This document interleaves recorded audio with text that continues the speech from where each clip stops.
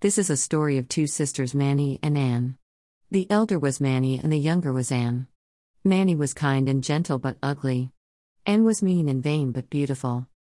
One day Anne was walking outside when she saw a poor old lady coming towards her house.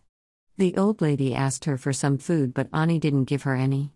When Manny saw the old lady, she asked her what happened, and the old lady said, "I was very hungry and had asked Anne for some food, but she didn't give me any." After listening to the old lady's sad story, Manny asked her to wait a little while. Manny then went and brought some bread and milk and gave it to the old lady. All of a sudden, the old lady turned into a fairy and gave Manny a bag. She told her that it was a magical bag, and if you said the magic word and wished for something, the wish will come true.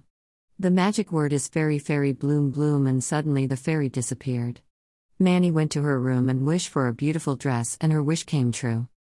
Anne had seen everything secretly, and after Manny came out of that room and went inside, she also said the magic words, and she too wished for a beautiful dress. But she got an ugly dress instead because she was not kind.